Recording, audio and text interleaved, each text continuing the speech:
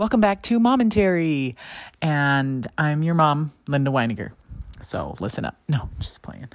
But no, for real, listen. And today we're actually doing something a little bit different. We're going to start something different because I've been trying to read all the assignments in one podcast episode.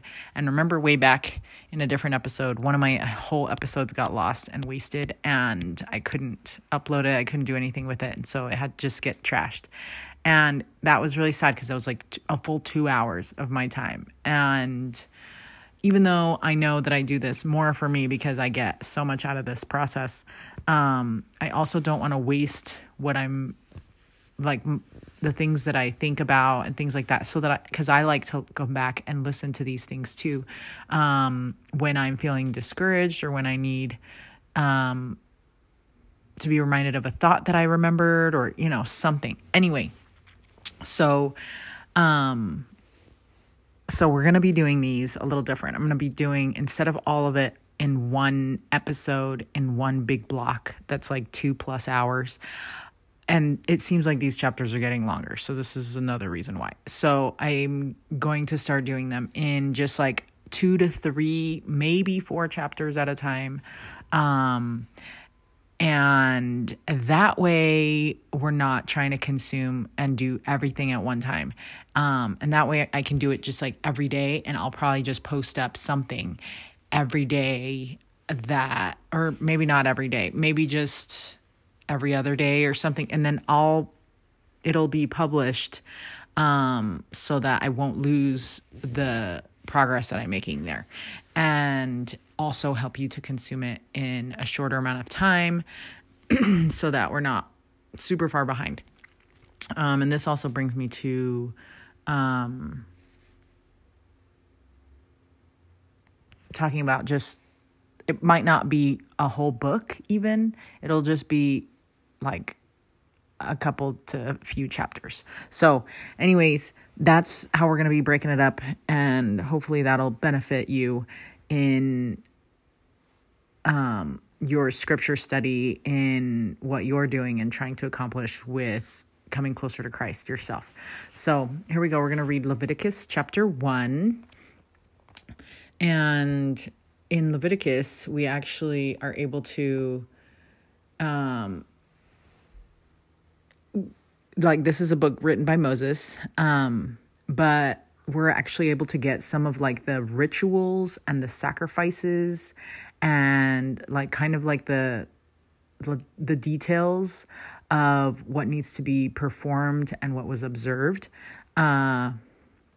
So the commentary here on this, it says, though written to the sons of Aaron and the Levites, the intent of this book is to help Israel become clean and sanctified. It is interesting to note that the word atonement appears in Leviticus more than in any other book of scripture.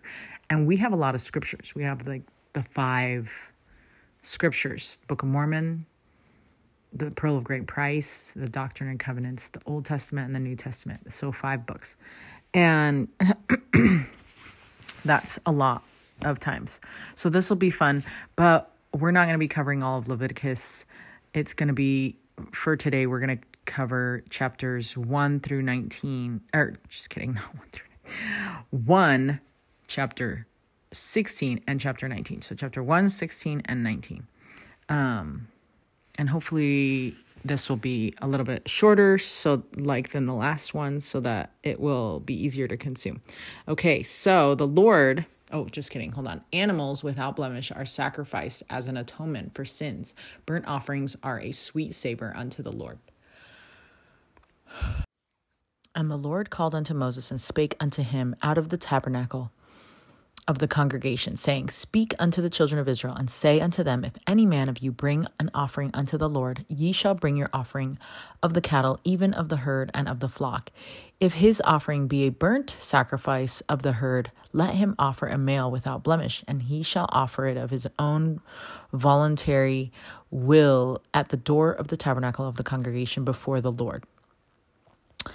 And he shall put his hand upon the head of the burnt offering, and it shall be accepted for him to make atonement for him. And he shall kill the bullock before the Lord, and the priests, Aaron's sons, shall bring the blood and sprinkle the blood round about upon the altar. And that is by the door of the tabernacle of the congregation. And he shall flay the burnt offering and cut it into his pieces. And the son of Aaron, the priest, shall put fire upon the altar and lay the wood in order upon the fire. And the priests, Aaron's sons, shall lay the parts of the head and the fat in order upon the wood that is on the fire, which is upon the altar.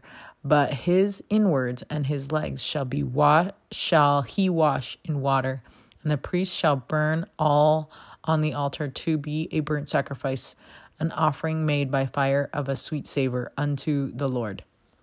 That sounds so gross. Like, what? Remember, I told you there's no way that I would have been able to do this. It would have been so hard, especially not as many times as I go to the temple. Okay, so here's a little blurb about the burnt offerings. The first 7 chapters of Leviticus are instructions from the Lord to Moses about the different sacrifices required of the ancient Israelites. Here in these verses, the first sacrifice taught was a burnt sacrifice, which was an animal sacrifice. The sacrifice of the animals offered upon the brass altar was meant to teach the Israelites of the future sacrifice of Jesus Christ. When the Israelite was voluntarily offering his prized animal, even the male without blemish, he would place his hands upon the animal, and then it shall be accepted for him to make atonement for him. This did not mean that the animal itself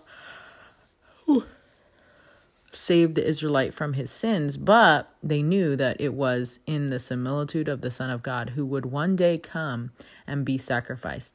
This ritual was a powerful way for them to learn. The people of the Book of Mormon understood this. They understood the purpose of the law of Moses and how it pointed them to the Messiah. In Jeremiah chapter 1, verse 11, we read, "Wherefore the prophets and the priests and the teachers did labor diligently, exhorting with all long-suffering the people to diligence, teaching the law of Moses and the intent for which it was given, persuading them to look forward unto the Messiah, and believe in him to come as though he already was. And after this manner did they teach them."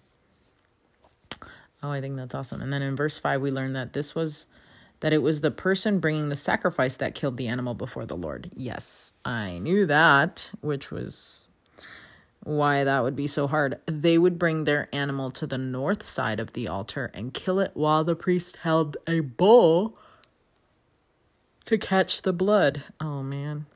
The priest would then take the blood and throw it upon the altar, symbolizing the life that was being offered for sin. Then the person offering the animal would cut up the animal into specific pieces, and specific parts would be washed with water. The priest then would lay the parts upon the altar and burn them.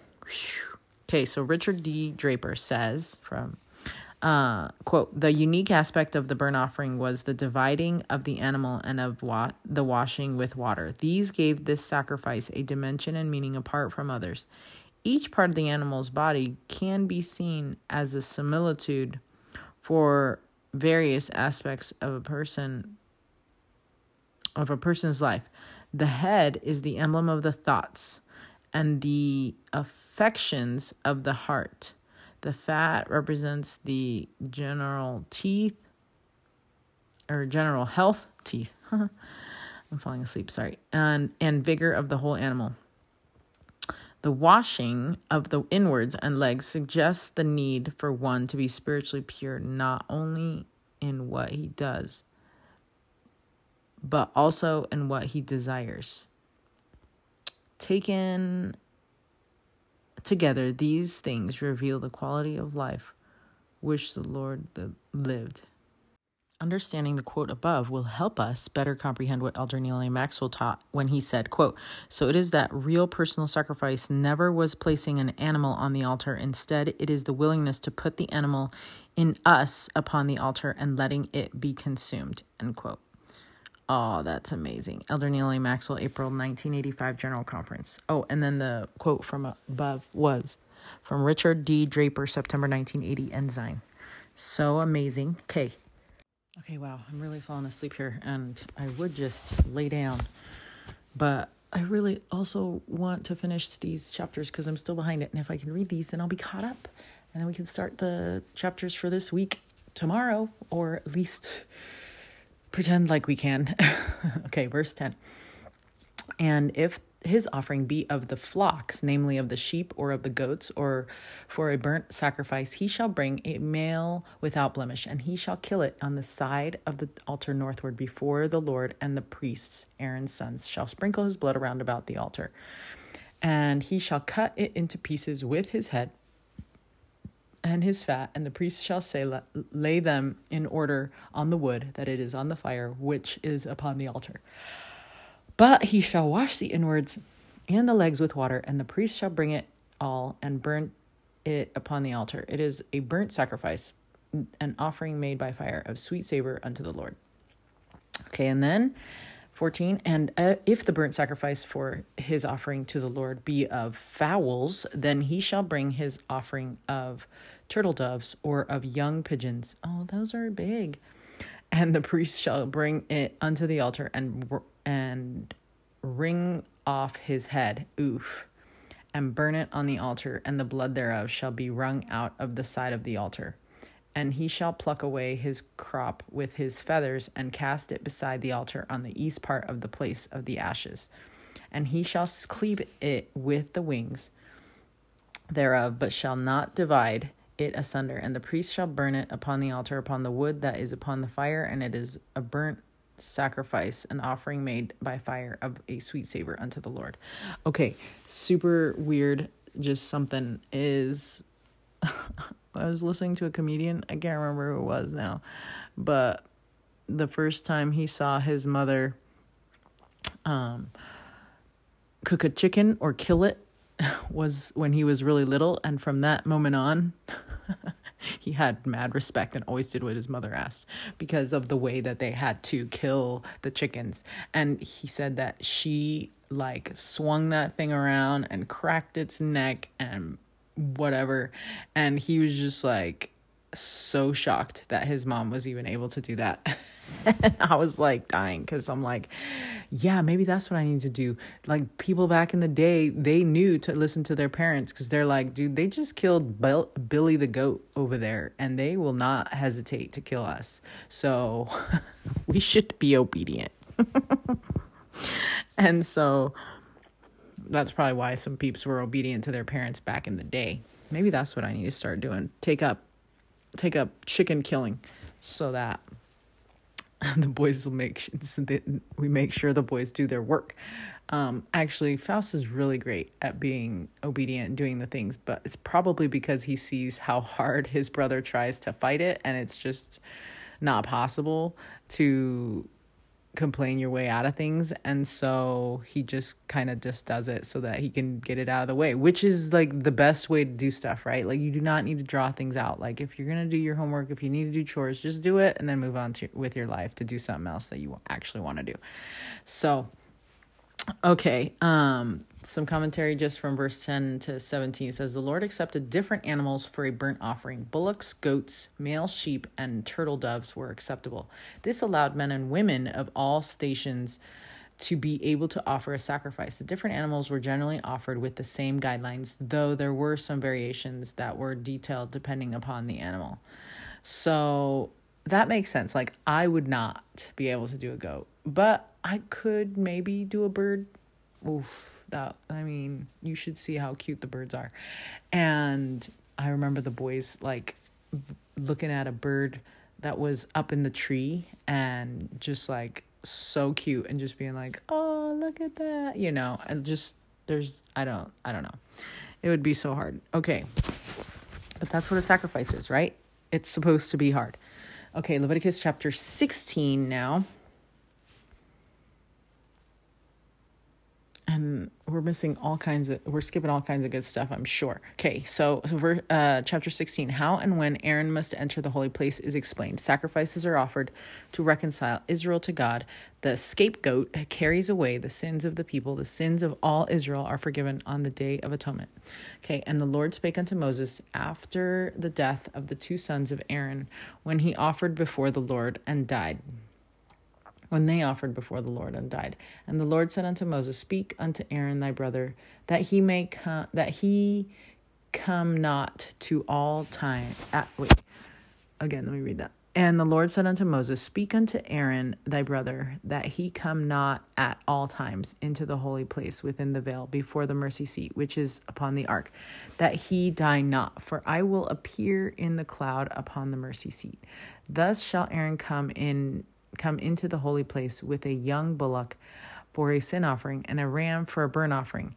He shall put on the holy linen coat, and he shall have the linen breeches upon his feet, upon his flesh, and shall be girded with a linen girdle, and with the linen mitre shall he be attired. These are the holy garments. Therefore shall he wash his flesh in water, and so put them on.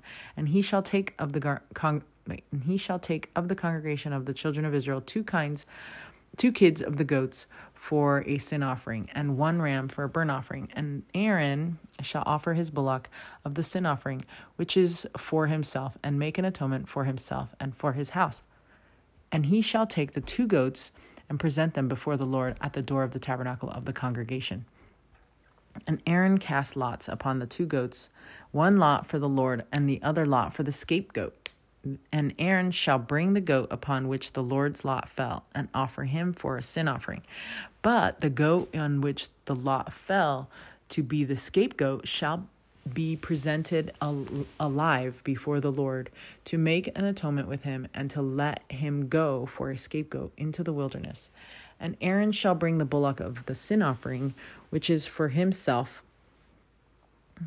and shall make an atonement for himself and for his house, and shall kill the bullock of the sin offering, which is for himself. And he shall take a censer full of burning coals of fire from off the altar before the Lord, and his hands full of sweet incense beaten small, and bring it within the veil. And he shall put the incense upon the fire before the Lord, that the cloud of the incense may cover the mercy seat that is upon the testimony, that he die not. And he shall take of the blood of the bullock, and sprinkle it with his finger upon the mercy seat eastward, and before the mercy seat shall he sprinkle of the blood with his finger 7 times. Then shall he kill the goat of the sin offering that is for the people, and bring his blood within the veil, and do with that blood as he did with the blood of the bullock, and sprinkle it upon the mercy seat and before the mercy seat. And he shall make an atonement for the holy place because of the uncleanliness of the children of Israel, and because of their transgressions in all their sins. And so shall he do for the tabernacle of the congregation that remaineth among them in the midst of their uncleanliness. And there shall be no man in the tabernacle of the congregation when he goeth in to make an atonement in the holy place, until he come out and have made an atonement for himself and for his household and for all the congregation of Israel. And he shall go out unto the altar that is before the Lord, and make an atonement for it, and shall take of the blood of the bullock and of the blood of the goat, and put it upon the horns of the altar round about. And he shall sprinkle the blood upon it with his finger 7 times, to cleanse it and hallow it from the uncleanness of the children of Israel. Okay, so verses 1 to 19. Once a year, the high priest of the Aaronic priesthood, who at this time was Aaron, was permitted to pass through the veil into the Holy of Holies. And guess what? We get to go to the Holy of Holies every time we go to a temple. As long as we performed an ordinance, we get to go in there. Isn't that amazing that we can all partake of that? But only a certain people could do it back then. Oh. Okay, this day is called the Day of Atonement. Okay, so when they were permitted to cross into the veil of Holy of Holies, or Yom Kippur, and Yom Kippur, and is still celebrated by the Jews today. dude, I need to go hang out with them because now I know all these things that I didn't know before. I wonder if the Jews still make burnt offerings. Probably not. As part of the holy day, Aaron was instructed to go into the holy place with a young bullock for a sin offering and a ram for a burnt offering. The explanation below explains what a sin offering was. Okay, this is from Richard D. Draper in that same Ensign article from before, from 1980. Okay, quote, the Mosaic ordinance of sacrifice consisted of two categories of offerings: the voluntary burnt offering, peace offering, and meat offering or cereal offering. Cereal offering. That's the one I would have brought. Can I bring cereal to offer you? Because I don't want to kill anything.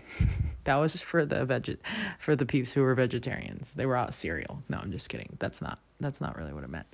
I don't know what the word cereal means here. And obligatory. So there was a voluntary and obligatory. And the obligatory was sin offering and trespass offering. Though their performances differed, they shared common elements: an offering, an offerer, a place of offering, a laying on of hands, a priest, salt, fire, and blood. The sin offering, before one could offer any voluntary offering, he first had to be acceptable to Jehovah. This was the purpose of the obligatory offerings. This term was adopted because one was obliged to make such an offering to be forgiven of sin and become acceptable to God. The sacrifice which the law deemed acceptable for the sin offering depended on the social status of the offerer. For this reason, there was more diversity in this offering than in any other. The high priest was required to offer an ox during national holy days, as was the whole congregation of Israel. A king offered a male goat in common. A male goat. The common man offered a female goat or ewe sheep, and the poor offered 2 turtle doves. The very poor offered 1/10 of an ephah of fine flour. Oh, wow. I would have been one of those peeps that offered stuff because they didn't want to kill anything. Ooh. Sorry, the sin offering did not relate to sin or sinfulness in general, but specifically to sins committed in error. Therefore, the sin offering covered those sins which arose from weaknesses of the flesh inherent in fallen man. End quote. Aaron was also to bring 2 goats to the tabernacle and cast lots to determine which one would be sacrifice and which one would be a scapegoat. The goat chosen for sacrifice would be offered as a sin offering. The blood of the animal's sacrifice was to be taken into the Holy of Holies, and the blood was to be sprinkled upon the mercy seat and before the mercy seat. This foreshadowed the day when neither by the blood of goats and calves, but by his own blood, he entered in once into the holy place, having obtained eternal redemption for us. And okay, here's another quote from the Y magazine. It says, each year on the Day of Atonement, Yom Kippur, the high priest took blood from the sacrifice on the altar into the tabernacle, passing through the veil of the high priest, sprinkled the blood onto the mercy seat as a symbol of reconciliation between God and his people. In the book of Hebrews, chapters 8-9, Jesus and his atonement are dramatically explained in terms of the high priest at the Day of Atonement, or Yom Kippur. Jesus, as the high priest, brought his own blood as the sacrifice, and by sprinkling it on the mercy seat, made it possible for all humans to return to the presence of God. Thus, the Ark of the Covenant becomes for Christians a central symbol in the doctrinal understanding of the atonement of Jesus Christ. Okay, so we're on Leviticus chapter 16, verse 20. And when he hath made an end of reconciling the holy place and the tabernacle of the congregation and the altar, he shall bring the live goat, and Aaron shall lay both his hands upon the head of the live goat and confess over him all the iniquities of the children of Israel and all their transgressions in all their sins putting them upon the head of the goat, and shall send him away by the hand of a fit man into the wilderness. Okay, so we have something from Elder Bruce R. McConkie. The Promised Messiah says, quote, "On the Day of Atonement, Israel's high priest entered the Holy of Holies in the house of the Lord to make an atonement for the sins of the people. Sacrificial animals were slain and their blood sprinkled on the mercy seat and before the altar. Incense was burned, and all the imagery and symbolism of the ransoming ordinances was carried out. 2 goats were selected, lots were cast, and the name of Jehovah was placed upon one goat. The other was called the scapegoat. The Lord's goat was then sacrificed as the great Jehovah would be in due course, but upon the scapegoat were placed all the sins of the people, which burdened the scapegoat. Then carried away into the wilderness, the high priest, as the law required, laid both hands upon the head of the live goat and confessed over him all the iniquities of the children of Israel and all their transgressions and all their sins, putting them upon the head of the goat.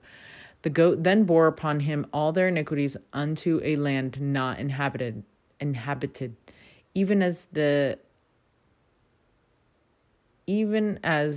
promised Messiah should bear the sins of many. As you can see from the above quote, or end quote, right? Both goats represented Christ and taught Israel about him." Okay, so the scapegoat I love because that goat represents our sins leaving us and Christ helping us make them go away, so far away that we won't have to worry about them anymore. And so that's the scapegoat. But I think it also symbolizes, remember when Jesus Christ was being tried, and he was tried next to a thief, I think, or murderer. I can't remember.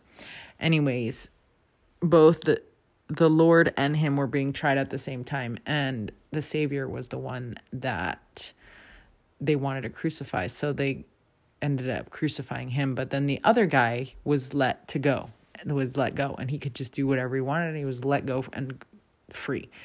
And that's kind of like how the Savior's experience was. Jesus Christ was the one being sacrificed, and then also was a scapegoat for that man, because that man was able to leave, and he didn't need to die. He was able to live because of Jesus Christ.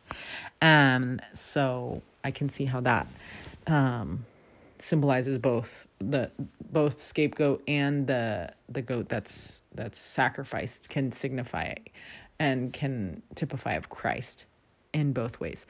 Okay, number 22. "And the goat shall bear upon him." Wait, I think I read that one. "And Aaron shall come into the tabernacle of the congregation, and shall put off the linen garments which he put on when he went into the holy place, and shall leave them there. And he shall wash his feet with water in the holy place, and put on his garments, and come forth, and offer his burnt offering, and the burnt offering of the people, and make an atonement for himself and for the people. And the fat of the sin offering shall be burned upon the altar. And he that let go the goat for the scapegoat shall wash his clothes and bathe his flesh in water, and afterward come into the camp.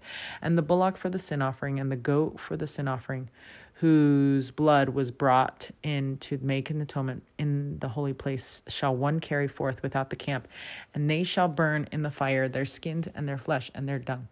And he that burneth them shall wash his clothes and bathe his flesh in water, and afterward he shall come into the camp. And this shall be a statute." Hold on, wait. That's verse 29. So we'll keep going.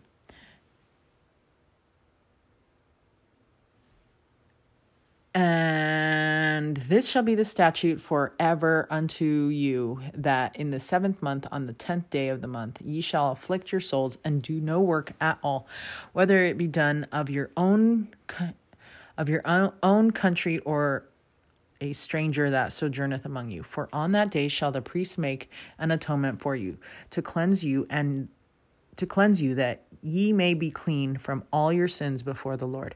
It shall be a Sabbath of rest unto you, and ye shall afflict your souls by a statute forever. And the priest whom he shall anoint and whom he shall consecrate to minister in the priest's office in his father's stead shall make the atonement and shall put on the linen clothes, even the holy garments.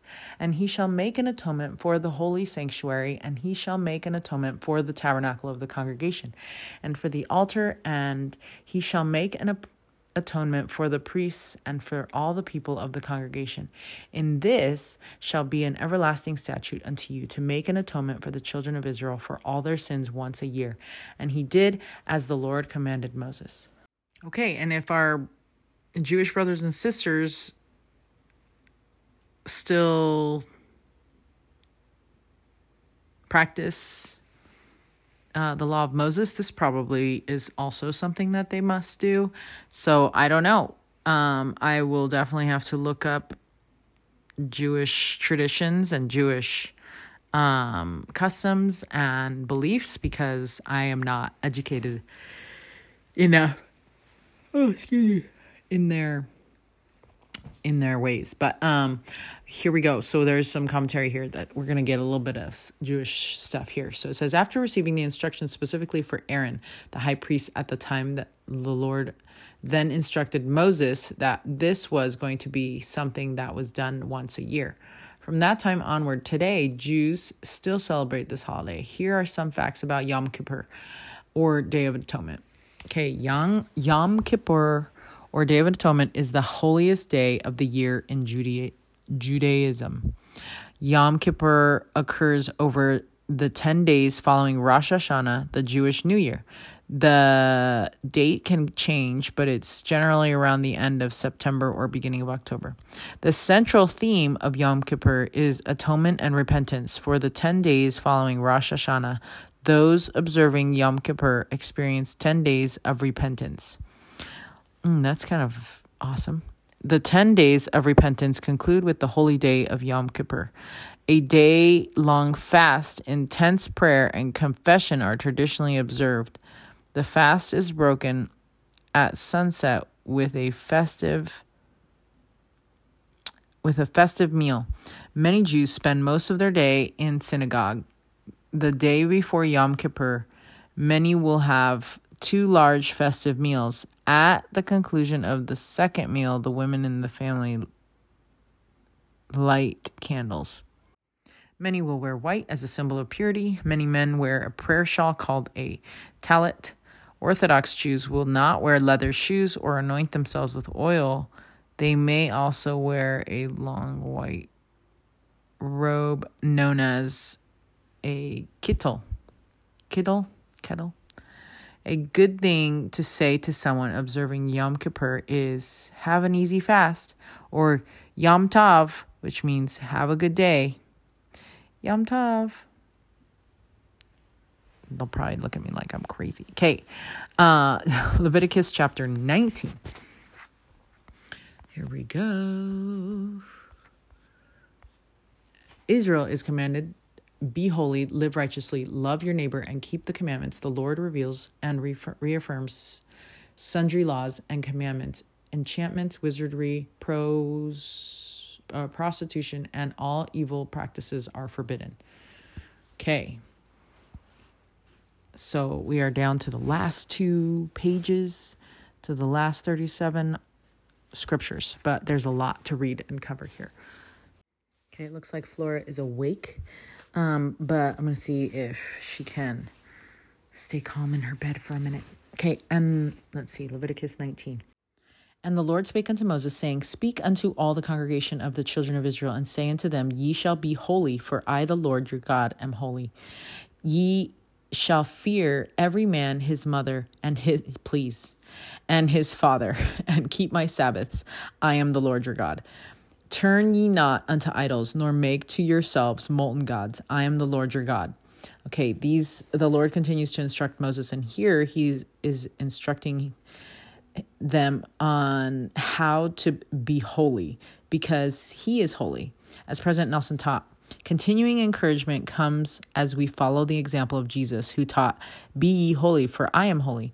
His hope for us is crystal clear. He declared, "What manner of men ought ye to be? Verily I say unto you, even as I am." Thus, our adoration of Jesus is best expressed by our emulation of Jesus. End quote. What? That's like a mic drop. That was really good. October 1995 General Conference. Okay, verse 5. And if ye offer a sacrifice of peace offerings unto the Lord, ye shall offer it at your own will. It shall be eaten the same day ye offer it, and on the morrow. And if aught remain until the third day, it shall be burned in the fire.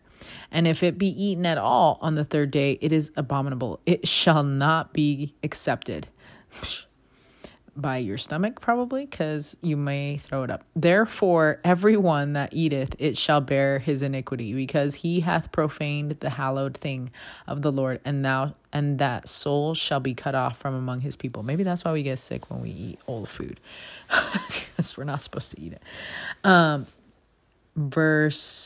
So peace offerings.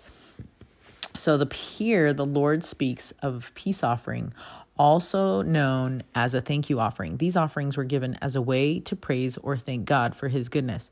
In general, sacrifices were not eaten by the Israelites, but with a peace offering, only a portion of the animal was burned, and then the part that remained was either given to the Israelite or to the poor. These verses in the chapter instruct Israel to eat of the peace offering the day it was offered, and the next day, any remaining until the third day needed to be burned.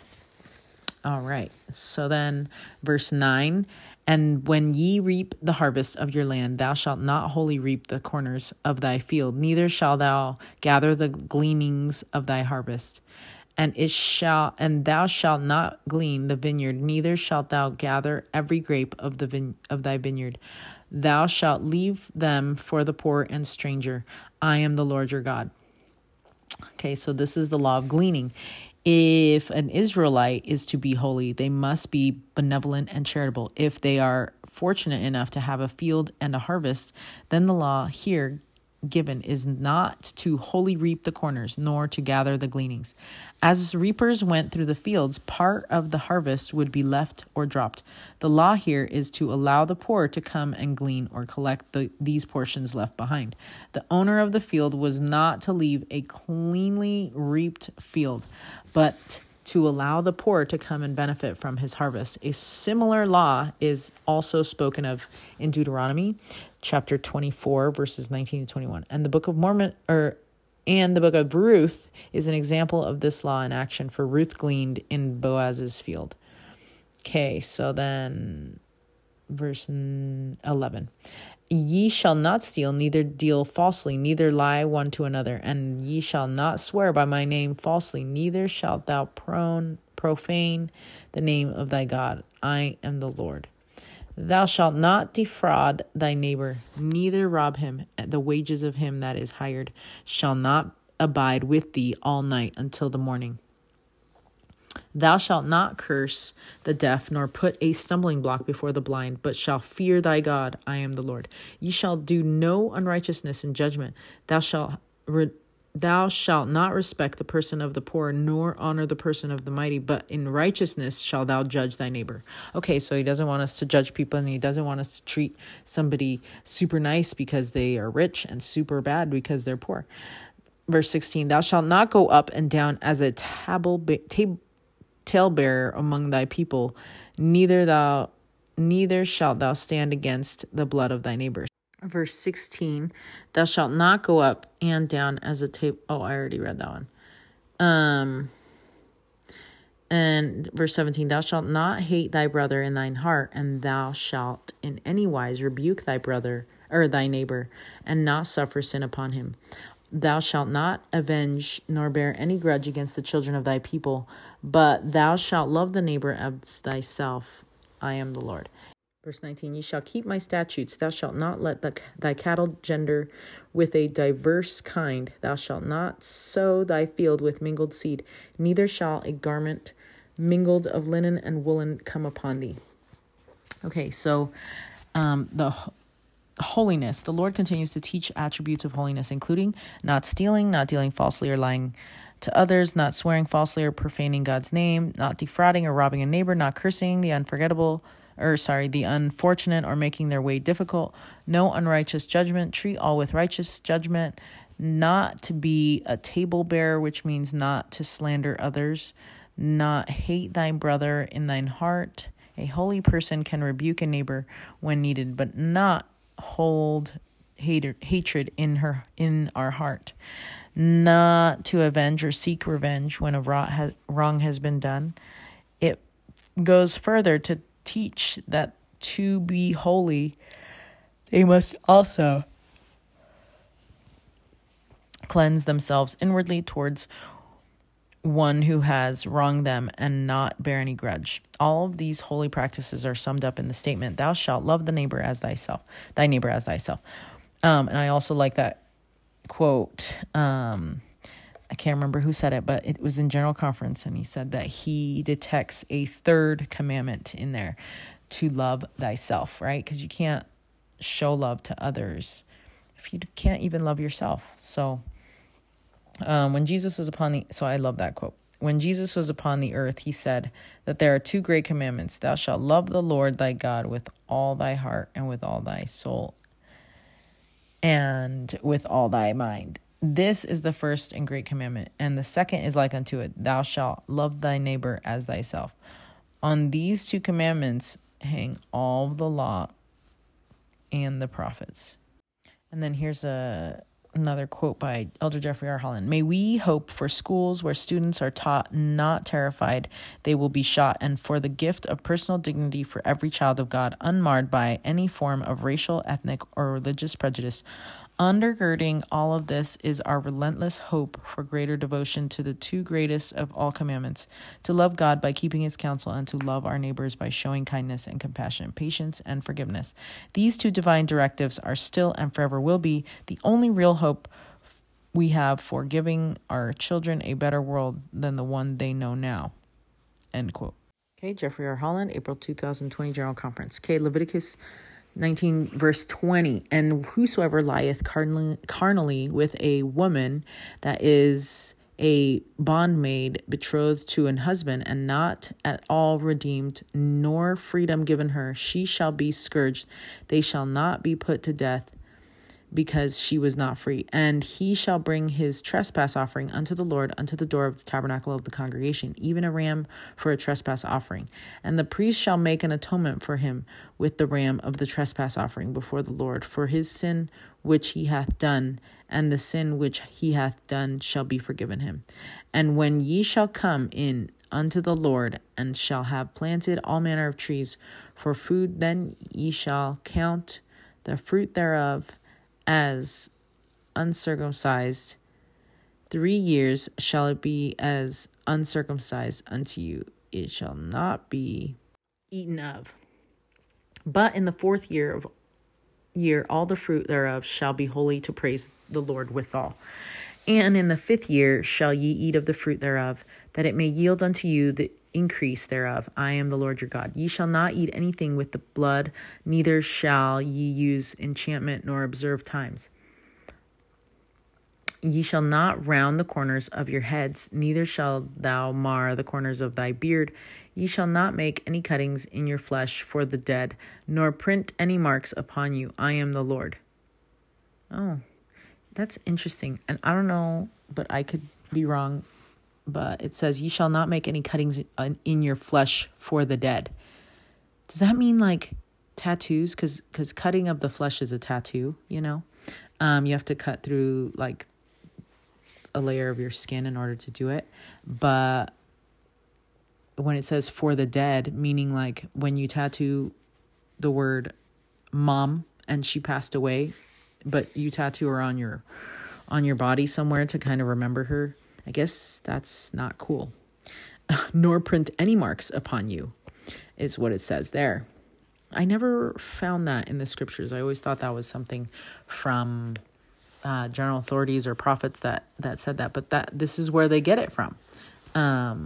So that is amazing that it's right in there. Don't tattoo yourself, right? Don't do it for the dead, and don't do it. Your life is artwork from the Lord, not your body. Your life, the things that you do with your life are the things that will matter. And we don't hate anybody who has tattoos, and we don't judge them for getting them either.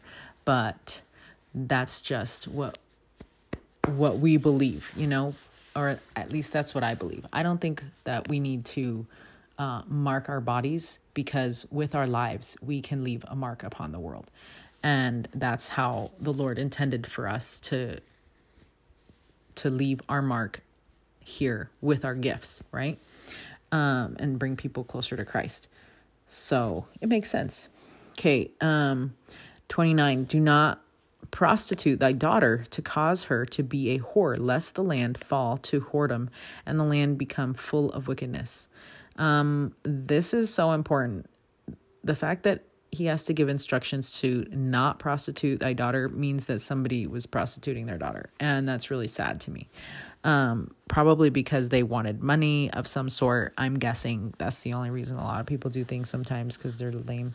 And so, yeah, don't prostitute thy daughter. And also, if you're the daughter, don't prostitute yourself. Okay. You are worth more than that, and make the men earn your respect and your attention, and don't go whoring around. That's like what they're saying. No whoredoms, same with men. Don't just let the women walk all over you.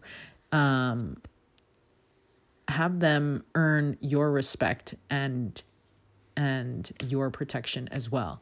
And have respect for yourself. I mean, I think this comes down to, loving yourself, right? And you don't love yourself if you don't know who you are. And you're not going to know who you are if you don't connect with Christ, because he is going to help us know who we are, and he'll help us remember who we are. And when we remember who we are, we can finally have that love for ourselves that we need.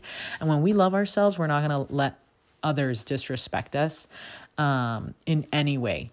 And so let's aim for that, right? Let's be classy, people. Let's be classy, San Diego.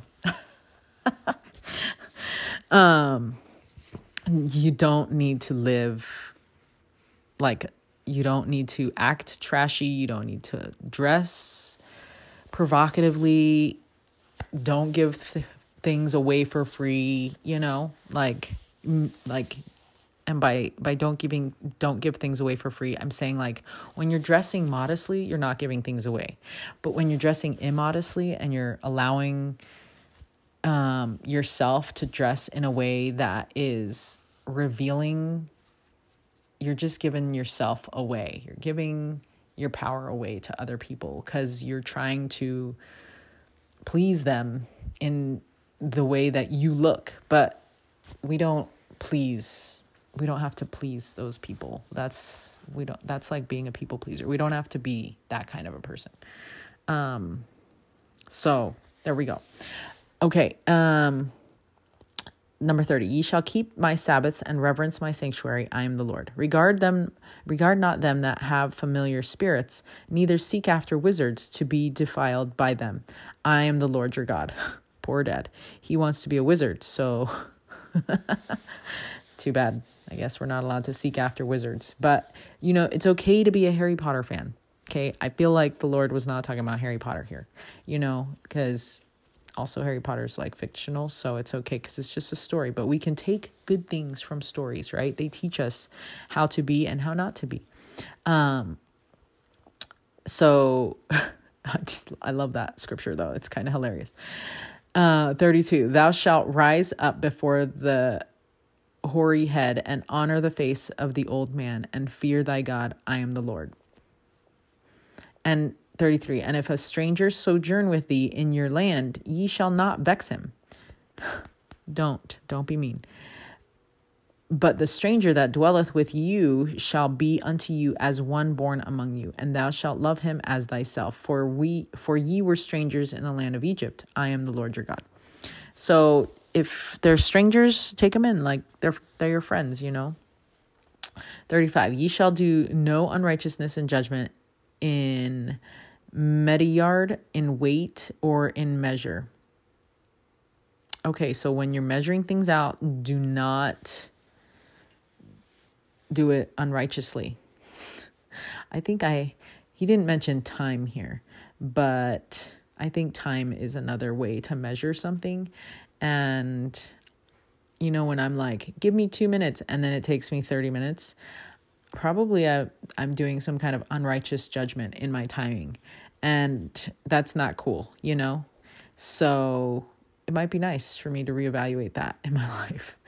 Okay, 36, just balances, just weights, a just ephah and a just hin shall ye have. I am the Lord your God, which brought you out of the land of Egypt. Therefore shall ye observe all my statutes and all my judgments and do them. I am the Lord. Okay, couple things.